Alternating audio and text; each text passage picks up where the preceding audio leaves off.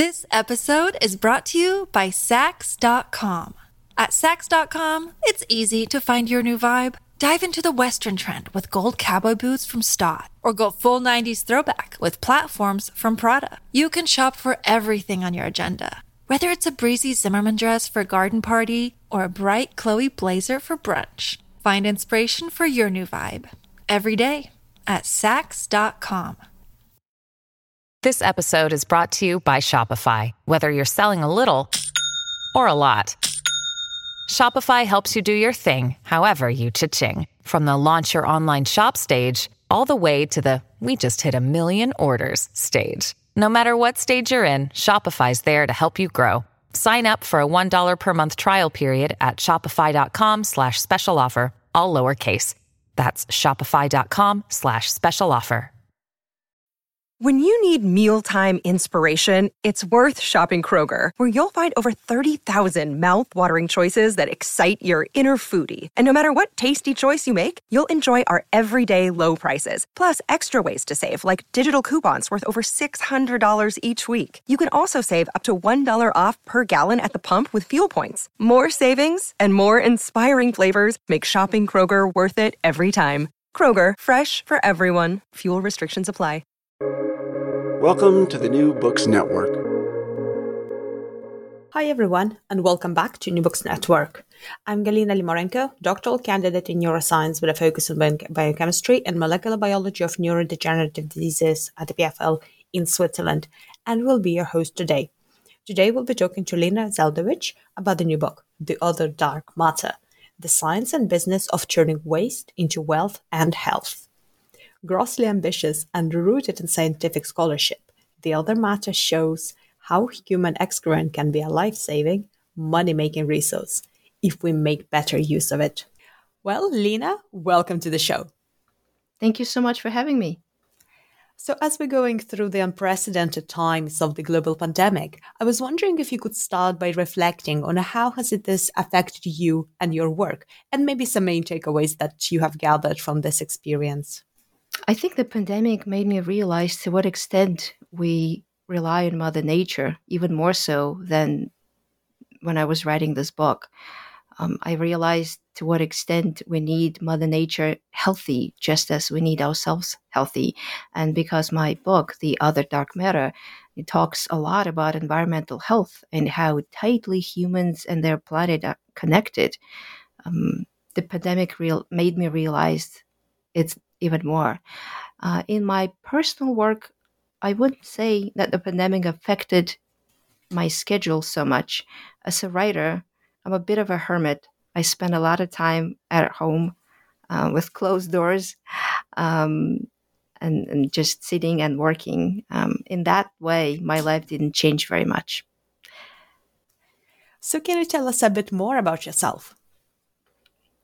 Sure. I think I had sort of a slightly unconventional upbringing. I grew up in Russia in a city called Kazan, about 400 miles northeast of Moscow, on the Trans-Siberian Railroad, where it snowed about 9 months out of the year. I grew up on a small family farm, which is where I first got closely acquainted with the subject of my book. On a farm, it is inevitable.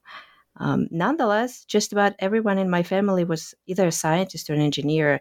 So my bedtime stories were as much about princesses and fairies as they were about volcanoes and black holes. It was an interesting way to grow up.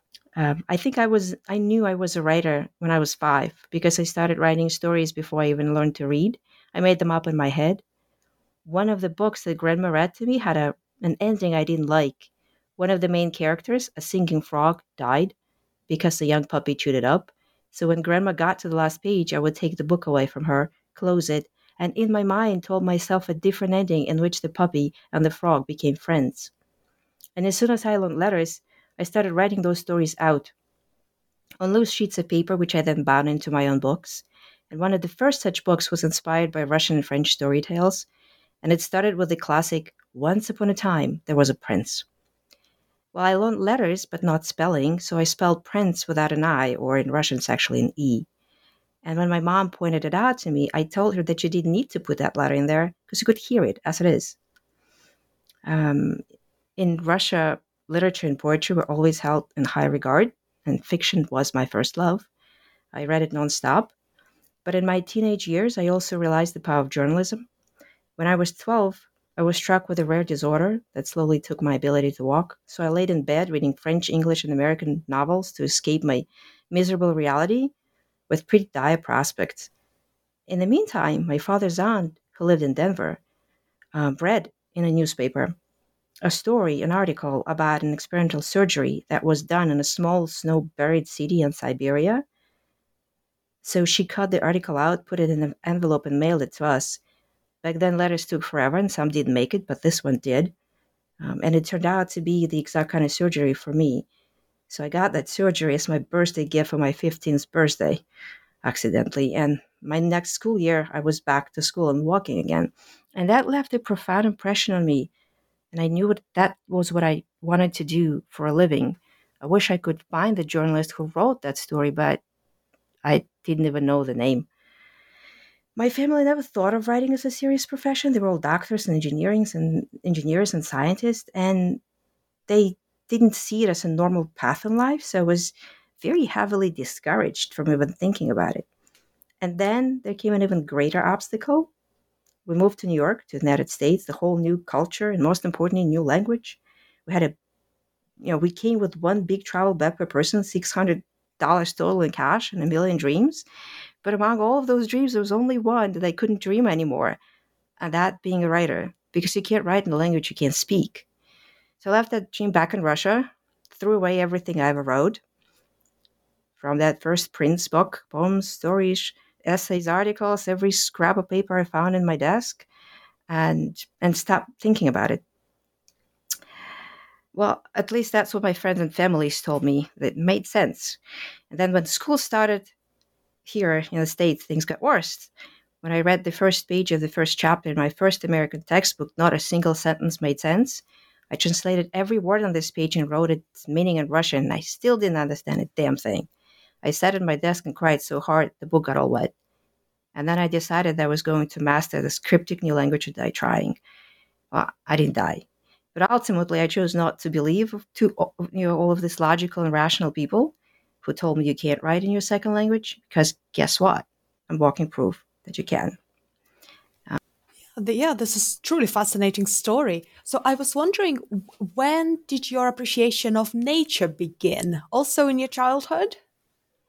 Oh, yeah, absolutely. As I mentioned, I grew up on a farm, on a small family farm, which my grandfather ran. And every fall, he would open our septic system and empty its content into his compost pits and into our farm. The stinky operation took hours, and I always wanted to know how the cesspit looked like. And I would start making my way there through thorn bushes and stinging nettles, and then my grandma would start yelling from the porch, "You're gonna fall in! You're gonna fall in!" And she would grab me before I could see it. I had such a fascination with that whole operation because it only happened once a year, like Christmas or birthday. And Grandpa would go and open it up like a present, kind of a stinky present. And he was the only person allowed looking at it and deal with it. Although I could follow him on the farm and help him, plant things and dig things up. We could have called a service to empty it, but my father wouldn't let all these riches to go to waste. He had a system.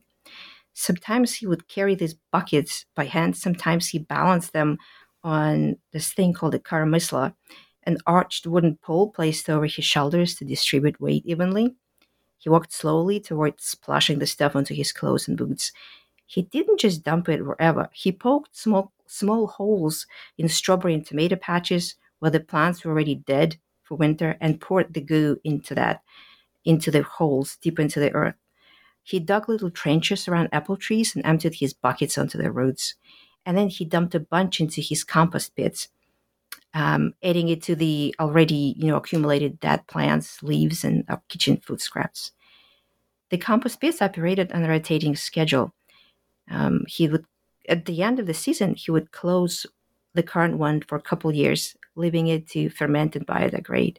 When he opened it up again 2 seasons later, all the original stuff was gone. The pit was full of soft black dirt teeming with fat, lazy earthworms that crawled around there easily and slowly, too heavy from all that food. And the sewage odor would be gone too. Instead, the pit smelled of rich, fertile soil, spring, and the promise of the next harvest. And it made me hungry because I thought of all the food we were going to grow with it. The way he used to put it was, you have to feed the earth the way you feed people. And it was such a beautiful concept to me, such a wonderful, what today we call circular ecology or circular agriculture. But back then, it was just a natural process. We ate and took from the Mother Earth, and then we gave back to it. That's how it was supposed to be in my mind. And I thought the whole world did the same. So in your latest book, The Other Dark Matter, The Science and Business of Turning Waste into Wealth and Health, you bring all of your experiences and a really deep scientific scholarship into this. So can you tell us, how did you come to writing it? Well, a lot of the book, the inspiration for the book stems from my childhood, from things I saw and things and how I thought things were supposed to work. When I grew up, I realized quite shockingly that most people didn't preserve their excrement and didn't reuse it. Most people just flushed it down the toilet. It was kind of strange because I knew that people lived in big apartment buildings with flushing toilets, but I always thought all of this goodness and richness was going somewhere in the larger cesspit where it would eventually be converted to a fertilizer, similar to how we did it. Well, imagine my shocker when I learned that wasn't the case. So you cover quite a lot of really interesting science in your book, so let's delve into some of it. And can we start with the beginning? When did we start managing waste? That is a great question. I think the earliest notions, the earliest mentions of toilets, of human-built toilets, go back some 5,000 years. Before that, we actually didn't have to manage our waste. We were lucky that way. For as long as humans were nomadic, and they sort of pranced and walked, through the prairies or the forest or the mountains, they didn't have to bother cleaning up after themselves. They would stop wherever they wanted it, took care of their business, and kept on walking. And Mother Nature would take care of whatever was left behind very naturally. It would eventually biodegrade it into soil. When generally a pile of poop left outside to its own devices begins to endanger humans almost immediately. All kinds of parasites and flies swarm in, leave eggs and promote bacterial growth. If you keep walking away from your shit, you don't have to worry about it. Well, that changed when humans settled and started farming because they could no longer walk from their shit. They had to deal with it somehow. For a while the settlements were small, people would just go outside of their homes and maybe outside their villages into the nearest forest patch or big open field or meadow with a tall grass and left their offerings for Mother Nature to take care of. But when settlements and villages grew into bigger cities, that became a real problem, and shit really began to stink. In some early settlements, and during the early Greek civilizations, ancient Greek civilizations, and other ancient civilizations in the Indus Valley, those Harappan and Minoan ancient Greeks built somewhat of a primitive but fairly efficient ways of getting rid of their excrements. They built sewage gutters, in a lot of cases closed, that ran through the city and channeled the excrement out of people's homes and usually into some body of water. They built fairly sophisticated ways of gathering rainwater, storing it, and using it not only for drinking and cooking, but also for flushing their sewage gutters and even their toilets. So simple makeshift, latrine-like toilets that nonetheless flush the waste out of their houses. So I think the earliest toilets do date in Neolithic toilets date back to about 5,000 years. So that's pretty much since then we decided we didn't want anything to do with our excrement and wanted to keep it as far away from us as possible. So, what kind of technologies were really groundbreaking at that time? There were some really interesting technologies and methods that people, older societies devised for getting rid of their waste. Not everybody, however, was looking at waste as waste, and not everybody was calling it that way. In particular, the pre-industrial Chinese and Japanese cultures valued their excrement very much. And in fact, usually when I talk about my book, I tell another little story that I kind of learned while working on it that also comes in the form of a story tale, the once upon a time kind of story tale. So only in this case, it was a once upon a time in a kingdom far, far away in China. There was not a prince, but an emperor of the Qing dynasty. And one day in 1937, that emperor looked to the south half of his kingdom and was pleased to see that the cities were thriving and clean and the farms were fertile and plentiful. But then he looked to the north and saw that the cities were dirty and fields were barren. And when he looked closely, he knew why. The southern residents diligently collected their excrement from the cities and brought it to the farmers to the countryside to grow food. But the northern residents apparently had not caught up with that wisdom. So the emperor issued a decree that ordered all of his people to collect their excrement, which they actually called night soil, because people usually put out their chamber pots out of their houses in the morning. The streets in the north are not clean, his treatise read. The land is filthy.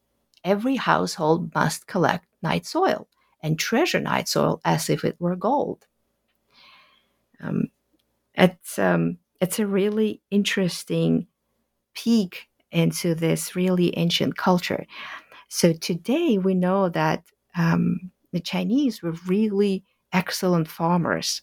In the early 20th century, one of the directors of the early USDA went to China to study how Chinese farmers do their agriculture, because they were known for being able to farm on the same land for over and over and over, century after century, generation after generation, and their land didn't grow barren. In the United States, it wasn't working like that. Neither was it working like that in Europe. So he went to study their methods, and what he learned is for centuries, that's exactly what the Chinese societies did. They had very well-oiled, well-working, sophisticated ways of gathering their excrement in cities and transferring them to the countryside. They were very well organized. They had collection services. Collectors knew who they were collecting from and when. They took the waste out on wheelbarrows. They loaded it up in some cases in barges, in other cases on mules, and took it out of the city. Out of the cities. They processed it, sometimes dried, sometimes mixed it together. They sorted it according to their nutritional value. In particular, excrement collected in the more affluent parts of the cities was valued more because these people had better diets and therefore they had more nutrients in their poo. That goodness was then sold to farmers at different prices. The Chinese were not the only ones who treasured their poo. In Japan, the value of night soil was in fact measured in gold. The price of night soil produced by 10 households in a year was half a rhea of gold. To put this in perspective, 1 rhea could buy all the grain needed to feed one person for a year. And there was another very complex system of regulations that governed that night soil business, delving into minuscule details unimaginable by our standards. For example, if a family rented a house, who had the rights to the excrement, the tenants or the landlord? It may seem logical that the tenants who produced it should have been the proud owners of their poo. But nope. The dwelling's night soil belonged to the landlord, who sold it to the farmers. And the more people lived in the house, let's say 4 versus 6, the cheaper was the rent because they produced more poo. Farmers fought over who got to collect excrement and where.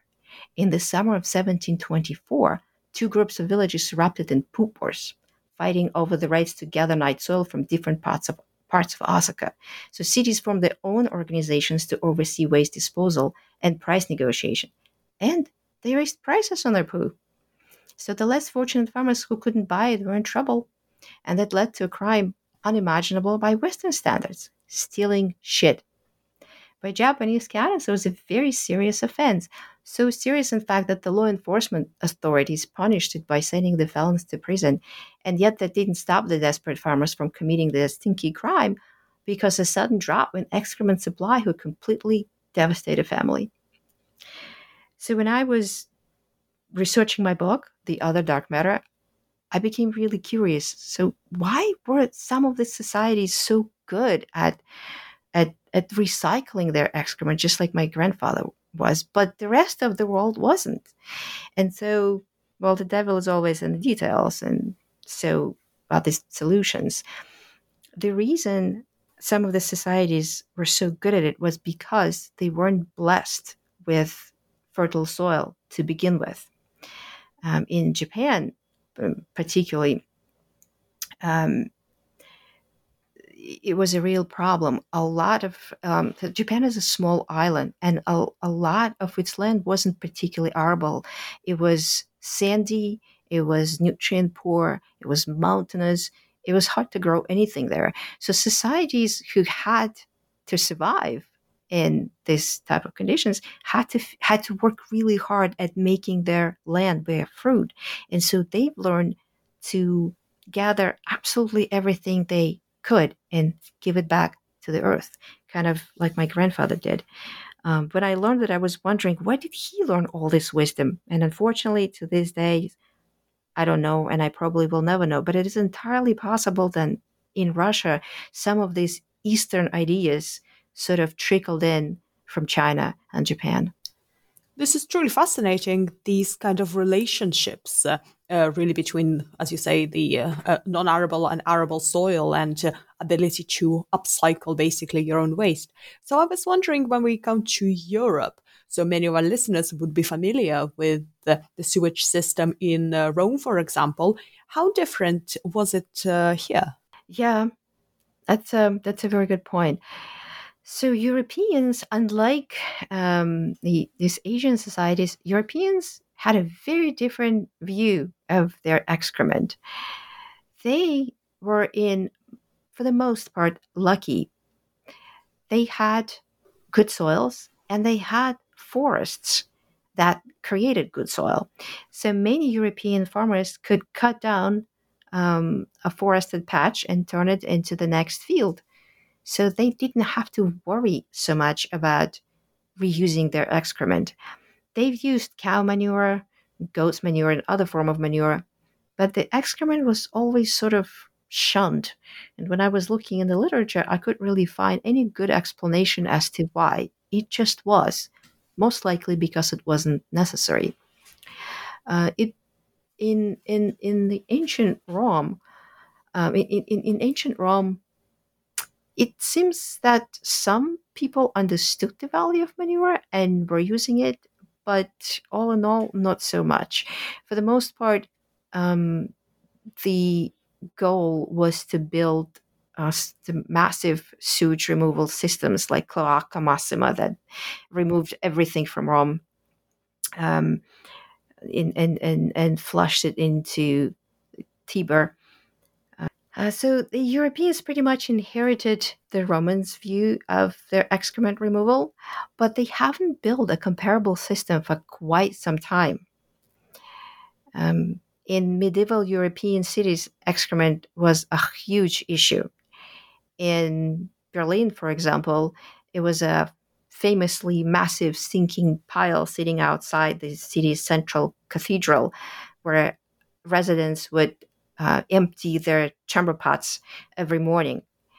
It grew to the extent that the Berlin authorities issued a decree that every farmer who came to the city to sell his produce had to take a load home. France wasn't much better. Paris was apparently famous for its stink. It didn't really have, for a while, didn't have new toilet systems, and people, including the nobles, just basically went wherever they could, including on the steps of the Louvre. In London, people built cesspits, which sometimes overflow, cesspits and latrines. And at some point, it became nearly impossible to live because the recurrent outbreaks of cholera were killing hundreds of people. Because the recurring epidemics of cholera were... okay, I'm going to rephrase it. Mm-hmm. In London, people built cesspits and latrines, which eventually overflowed and ran out of space. So, I'm sorry, London seems to be a problem. Give me a second. I'll gather my thoughts again. London was so filthy that the recurrent epidemics of cholera killed hundreds of thousands of people before the city authorities finally decided to do something about it. The city built a sewage system to remove excrement from people's homes. I don't know why. Maybe can we pause for a second? Yeah, sure, of course. Okay. One of the more modern sewage system operations was built in the Victorian London. Before that, London was so filthy that the recurring epidemics of cholera and other infectious disease killed hundreds of thousands of people. So eventually, the city built a system of sewage pipes that flushed the excrement into the Thames. But that came with its own interesting problem. The first modern toilet that really flushed, with a lever, was built by a Queen's cousin. His name was Sir Harrington. He built his first ever toilet while he was exiled from the courts for either writing some kind of poem that was too fresh or doing something else. He built a first ever flushing toilet with a lever and a tank. And when the Queen came to visit him, she apparently liked his new contraption and wanted one installed in her own palace, which he did. Don't remember exactly, but maybe that was his way back to the courts to forgiveness. So the contraption didn't take right away. It needed about a couple of hundred years to get perfected better. And one of the pioneers of the new toilet system was an engineer named Thomas Crapper. And guess what? We still remember his name to this day, maybe even multiple times a day when we all need to go take a crap. That was an interesting fact that I didn't know before I started working on my book. So when he perfected the toilet to the point that it was easy to install and use, and that in fact it didn't stink because the smell of the sewage couldn't come back to the room after you flushed. The toilet, or water closet, as the polite Victorian society christened it, became extremely popular. Everybody wanted it. So the city moved from cesspits and latrines to the toilet system. Well, that came with its own problems because now all of that excrement was flushing into the river. The river became so polluted that it was impossible to walk along it. It stunk, especially in summers. The stunk emanated, spreading through the city to the point that people avoided to walking anywhere nearby the river and crossing it on bridges. The epidemics of cholera came anyway, and so the city authorities realized that they had to do something. It just couldn't continue. So a bunch of learned men boarded up on a ship and sailed up the river to see what was the situation with the sewage. So imagine this, assemblage of, highly sophisticated lords, peering into their pince-nez at the dark, murky water, trying to see what was floating in it. When they came back, they wrote a report that for quite a while, they couldn't even see any water. It was just thick sewage until they went quite far. Soon, a debate ensued what to do with all this shit. What was really interesting is the way they solved it. After debating for a while, at first they debated about whether to build a whole separate system, for the sewage, to keep one for the stormwater and another one for sewage. The stormwater would just flow into the Thames because it didn't contain any sewage, and then the sewage would be pumped someplace else. There was even an idea floated that you could accumulate all that sewage somewhere and then pump it out of the city and into the farms. The problem was that you had to build literally miles and miles of pipes leading out. And then how would you pump it? The only way at the time to pump it was to use some kind of a steam mechanism. That was expensive, and you would still need water. The other problem was farmers could use this in summer, but what would they do with it all in winter? Unfortunately, the Londoners couldn't stop pooping, for the season. So with all the debates, it ultimately didn't lead anywhere. So we still ended up, and the Londoners still ended up with what they call the combined sewage system that has both stormwater and sewage, and that's what we pretty much use today, pretty much everywhere in most of the developed world. So to get rid of all the sewage that was flashed into the Thames and kind of set there on the riverbanks, so thick that the boats sometimes ran aground, the city authorities chartered 2 huge boats. They would load it up into the boats' bellies manually and then sail it out to sea, where they would basically dump it in the ocean. Not a very ecological solution, but interesting enough, those spots became the favorite places for fish to gather and eat. And some people actually knew those spots, and so they would go fishing there specifically. Oh wow! It's like making a farm right in the middle of the ocean. Not unlike that. Not unlike that. The thing is that it could work still on a fairly small scale. It would not work on a large scale. It can't work on a scale of the 21st century. So how our relationship started evolving throughout time to what we see nowadays? That is a great question. I think it took us humans quite some time to realize what we're actually doing, because the problem isn't just that we are polluting the ocean, or that we're polluting the land, or that we're burning our what's called in the industry today biosolids.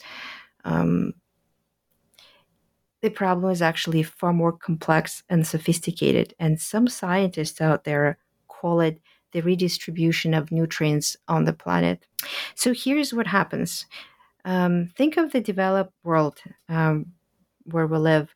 Most of our food, especially in colder climates, you in Switzerland, me in New York, most of our food, a lot of our food isn't grown locally. It just would be impossible.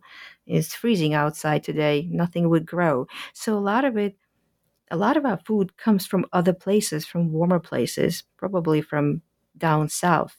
Our apples, oranges, bananas, They grow someplace else, and then they are shipped to us or trucked to us, using fossil fuels. So they take nutrients out of the land someplace else.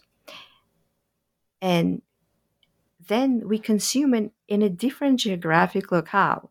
And as we eat them and excrete them, all these nutrients go somewhere, but they don't go back to soil. Neither here where we live, nor where that food grown, where ideally they should be going.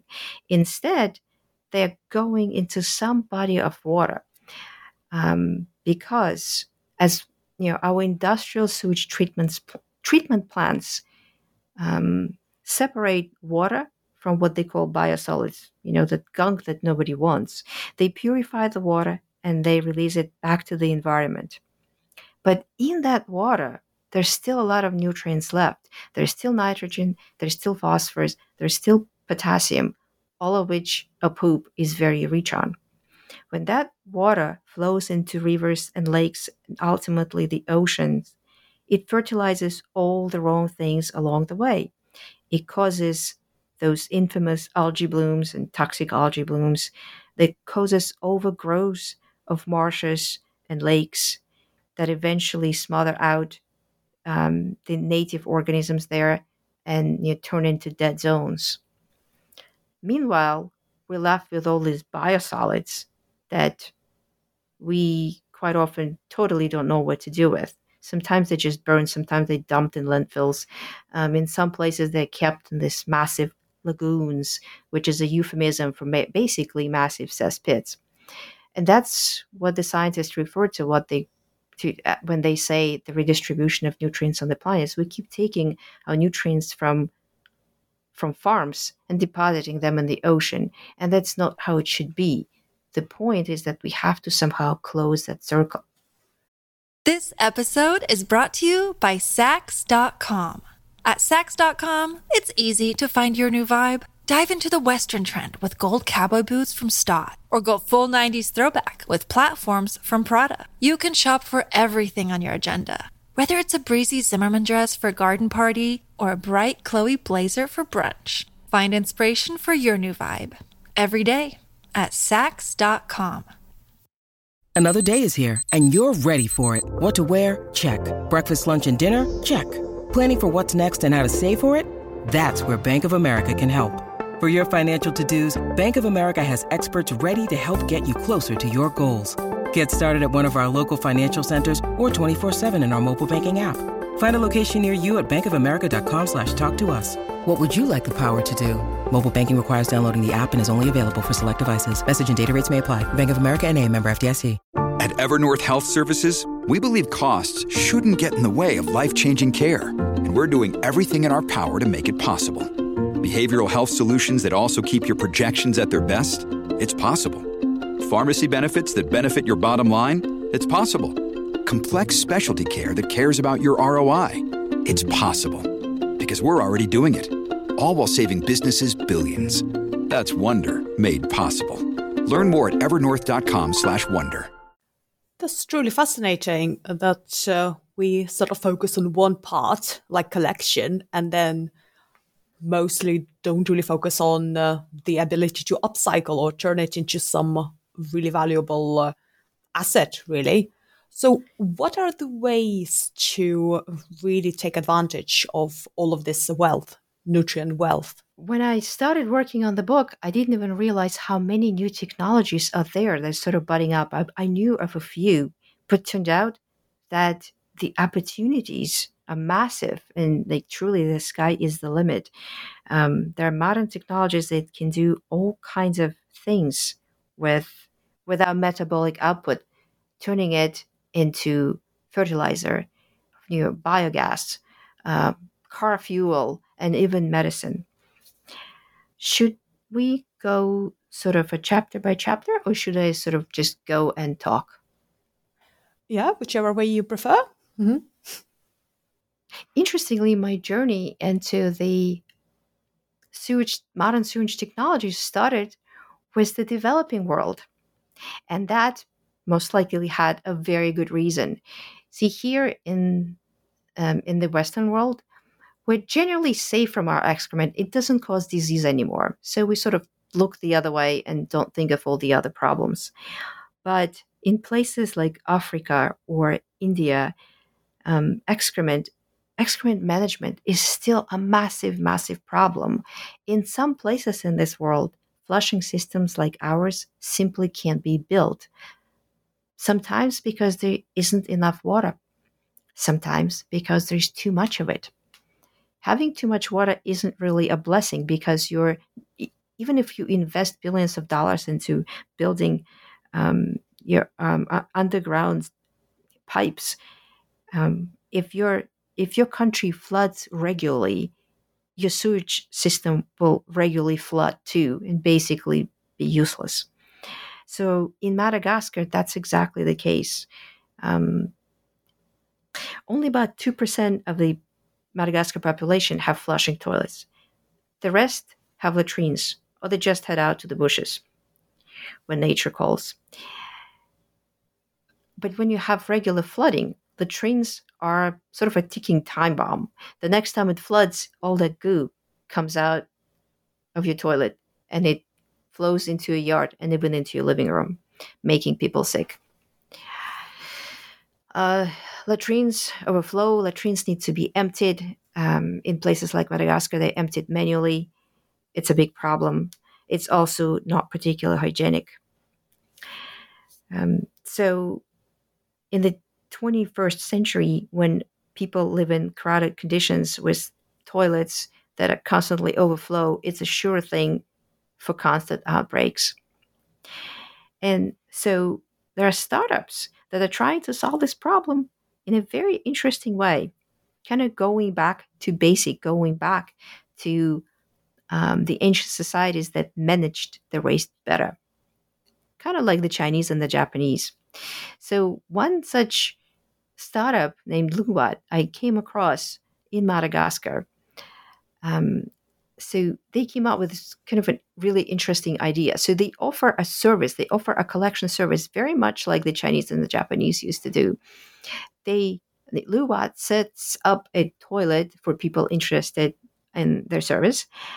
Only unlike chamber pots of the 300 or 400 years ago, the excrement is collected into biodegradable bag that's sort of fitted underneath the toilet. And the toilets are so smart that they know when the bag fills up and they send a text to the collection service, or the people can text themselves. So the service comes in, swaps the bag. It closes tightly. There's no stink. They don't see it. They pick up the bag and they go to the next person. When all of the bags are collected, they're taken to a biodigester site where the excrement is loaded up into this kind of like this massive tank, massive PVC tank where it sits and biodegrades for about a month or maybe a little bit longer. So what happens during that is the bacteria that normally live in that environment chew through that sewage. And as they do it, they turn it into biogas, which is methane, and basically organic matter, not unlike what my grandfather would unearth from his compost pits 2 or 3 seasons later. By then, it's really not that much different from soil, and it can be used as fertilizer by farmers. Once again, to me, it was absolutely fascinating to see that a couple of decades, after I've last witnessed my grandfather do it on his own farm, that something like this can exist in the 21st century. I went on that collection trip with the Luwat service, and I spoke to the people who were using that service. One of the interesting conversations that really stuck with me was with a couple of mothers who had little, but not very little children, about 5 or 8 years old. And they proudly told me, these toilets are so wonderful and so simple. Even my child can use it. And I was a little bit surprised by this description because Madagascar children are so incredibly smart and mature and adult-like. They walk for miles to the nearest water well, and they carry buckets back to their families, quite often walking on streets that are unpaved, have no pedestrian walks, and where everything sort of walks together. Cars, bikes, chickens, dogs, everything, and then some. It was surprising to me that children like that would have any difficulty using any toilet. While the really ugly and stinky truth dawned on me a little bit later when I saw the conditions of some of these latrines, how terrible they can be. For starters, a lot of them have no electricity. If you have to go there in the middle of the night, you can't see anything. They can be slippery. The planks of the floor can be broken and cracked. So if a little kid goes into there, it is entirely possible that it can fall in, and that happens. So in our world, mothers worry about their children crossing the street on the way to school. In that world, mothers worry about their children going to use the latrine. And generally, they don't let their children use the latrine until they grow big enough that they can't fall in. Moving on to other technologies. So there are other ways. There are other substances that our excrement can be converted to. So luwet is one example. Another interesting example I came across is another company in Kenya called Sunivation. So their take was it will be hard to sell it as fertilizer because you have to truck it along. People may want it one season and not want the other season. Seasons are hard. You need something regular and steady, something that people would want to buy on a regular basis. And so they devised a method of converting human excrement into a form of fuel. They mix it with sawdust and other agricultural refuse and bake it into burnable briquettes that basically a form of charcoal that work pretty much just the charcoal itself. So people can now buy them and cook their dinner on them. That actually solved two problems at once. It solved the problem of excrement disposal, but also it is now helping decrease the deforestation in Kenya because charcoal is basically, the source of fuel in the country. And so people are cutting down forests just to turn trees into charcoal so they can cook food. So in this case, excrement solves two problems at once. These technologies are truly exciting and you really want to see them implemented on a large scale, isn't it? Oh, absolutely. I think in some cases it might be possible to implement them on a large scale. There are also other ways that might work for bigger cities. One of the things that I was really curious when I was working and reporting in Madagascar, I was curious, can this work in New York City? I tried to imagine it's little carts or equivalent of garbage trucks running down my own street and picking up containers of poo. Honestly, we put out 3 or 4 different types of garbage now, and biodegradable plastic and not and paper, and it works like that in other places too. Switzerland is a pioneer in all things recycling. So I was trying to imagine how hard would it be to add just a little cartridge of poo to it. All in all, probably not that hard, but I am not sure the rest of New Yorkers would buy into so easily.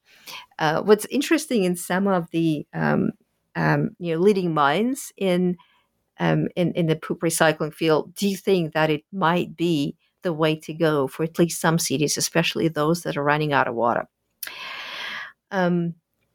But it is possible to do other things on a large scale without maybe massively disrupting the current infrastructure or massively changing the mind shift of your regular average toilet goer. And I did find them here in the Western world too. There's a very interesting company in Canada called Listic that was started by two scientists who one day looked out the window of their research institution and saw all these different trucks going in and out of the city with no apparent purpose or reason. So it turned out the trucks were basically trucking out shit that the city produced somewhere. Nobody knew exactly where. So the scientists were horrified. Like most of the, if you take what arrives at the sewage plant someplace, it's mostly water. So the trucks basically shuttling water back and forth using fossil fuel. So the scientists decided to change that, and they took a few years to work at it, and they devised a very interesting method of turning the city's output into fertilizer pretty much straight away. So what they did is they bought a blender and they tried blending poop in their own kitchens to see what kind of liquid fertilizer it could turn into. And lo and behold, it actually worked. So what they build instead is a massive blender that whips your regular metabolic output of the entire city into what they call a sewage smoothie, kind of a nice thick but not very thick liquid that be pumped, that can be pumped into a truck, cleaned enough that it that's kind of like cooked to the point that it kills all the pathogens, and then the trucks can take it out to the fields and inject it into soil. There are other interesting ways to deal with sewage. One of my absolute favorites was a sewage plant in our nation's capital, in DC Water. And what it does, it really, truly beautiful. When the sewage arrives to the plant, it gets cooked in these massive pressure cookers at a few hundred degrees and at 6 atmospheres. That's 6 times more than you and I are feeling right now. At that hellish conditions, no pathogens can survive. At the end of the cooking cycle, everything is gone. What you have is just a massive black goo that doesn't endanger anybody, and can be safely used as fertilizer. But before that happens, it goes through the next step. They load it into massive biodigesters, much bigger than what I saw in Madagascar. Let it sit there for a month or two. Let the bacteria chew through it again. Out comes methane, what the plant uses to create electricity. And at the very end, what comes out is kind of this muddy goo that you see in the early spring along the riverbanks when the snow melts and it kind of gets this kind of like muddy and gunky. What I found very interesting is this muddy and gunky substance smelled just like the forest floor. Being around it was reminiscent of walking in the forest, and I thought it was a truly fascinating experience, a truly fascinating feeling. The plant that dewaters the goo, dries it up, and what comes out is just your classic garden dirt. And it is so classically garden dirt that it's even pleasant to hold in your hand. It smelled just like my grandfather's compost pits. It smelled with the promise of the new harvest. It smelled like the food it was going to create. So now thinking about the bigger picture, what would be the key implications of us learning how to manage and reuse our waste properly, especially when we think about environmental concerns? So if we could implement some of these solutions on a wider scale, it would solve multiple problems at once. For starters, it would stop or nearly stop the redistribution of nutrients on the planet. We would stop over fertilizing our oceans and rivers, and we would start returning these nutrients back to Earth. That would also mean that we have to use less of the synthetic fertilizer that is quite expensive to produce, uses a lot of fossil fuels, and also polluting. It releases a lot of pollutants into the atmosphere that ultimately contribute to the acid rains. So basically, if we could fix the broken link, we would start drastically improving the Earth's ecology in more than one way. We wouldn't have to create fertilizer. We wouldn't have to use fossil fuels for that. Our food would probably be also more nutritious because it is a known fact that natural and organic fertilizers are generally better. They create tastier food and healthier food than synthetic ones. And what kind of discoveries along your journey to writing your book, The Other Matter, surprised you the most? Give me a second to think about it too. Discoveries. Well, what it is in a way, I talked about them. I think that the DEC water was a real eye opener, and so was Madagascar. So I'm trying to think what else I can talk about. Maybe I can instead change that question a little bit and tell you about some of the particularly memorable moments. Yeah, sure. Do you want to instead ask that question? Yeah, of course. So, were there any memorable moments on your journey to writing Your Dark Matter that really stood out for you? Yes. There was definitely a few.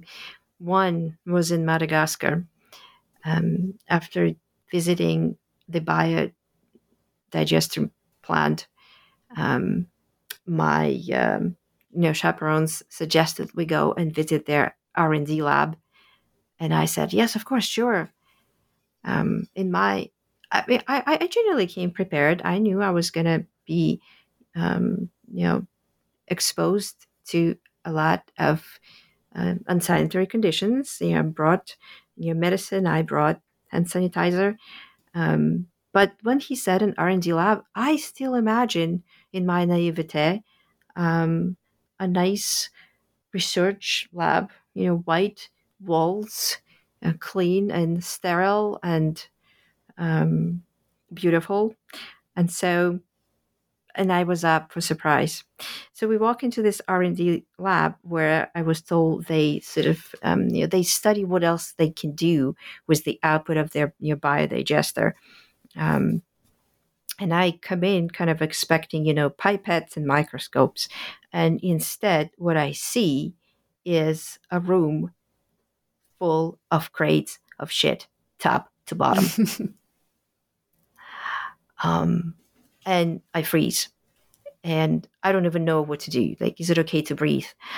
And there's 3 people working there with wearing gloves and head nets. And so they all see me and they all smile and they all pull off their gloves at the same time. And they all stretch out their hands for a handshake. And I am standing there holding my pen and my notepad and my recorder and going, oh my God, what do I do? I can't be impolite. I have to shake their hands. But what do I do after that? I can't touch anything after that. And they're standing and looking at me, and rightly or wrongly, I take a deep breath and I shake all of their hands, and then we start talking. Well, luckily there was a hand sanitizer on site, and I sanitized my hand to the bones. But that thought, that memory really stuck with me. It really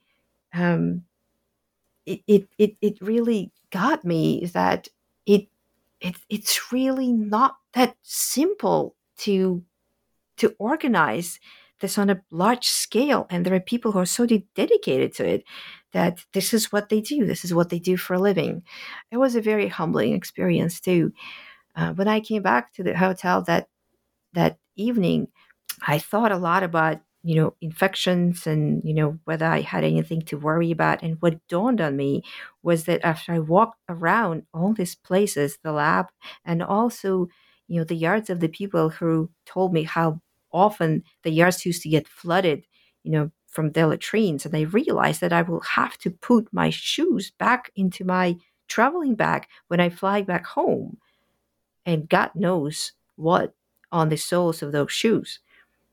So I went to the nearest market and I bought an electric tea kettle and I boiled water in my hotel room, and then I poured it all over my shoes and even over my clothes, because that was the only way, to sanitize it. I did not get sick to the very last day that I was flying back home. And I don't think I got sick from my reporting. I think I got sick from eating eggs probably contaminated with salmonella in my hotel.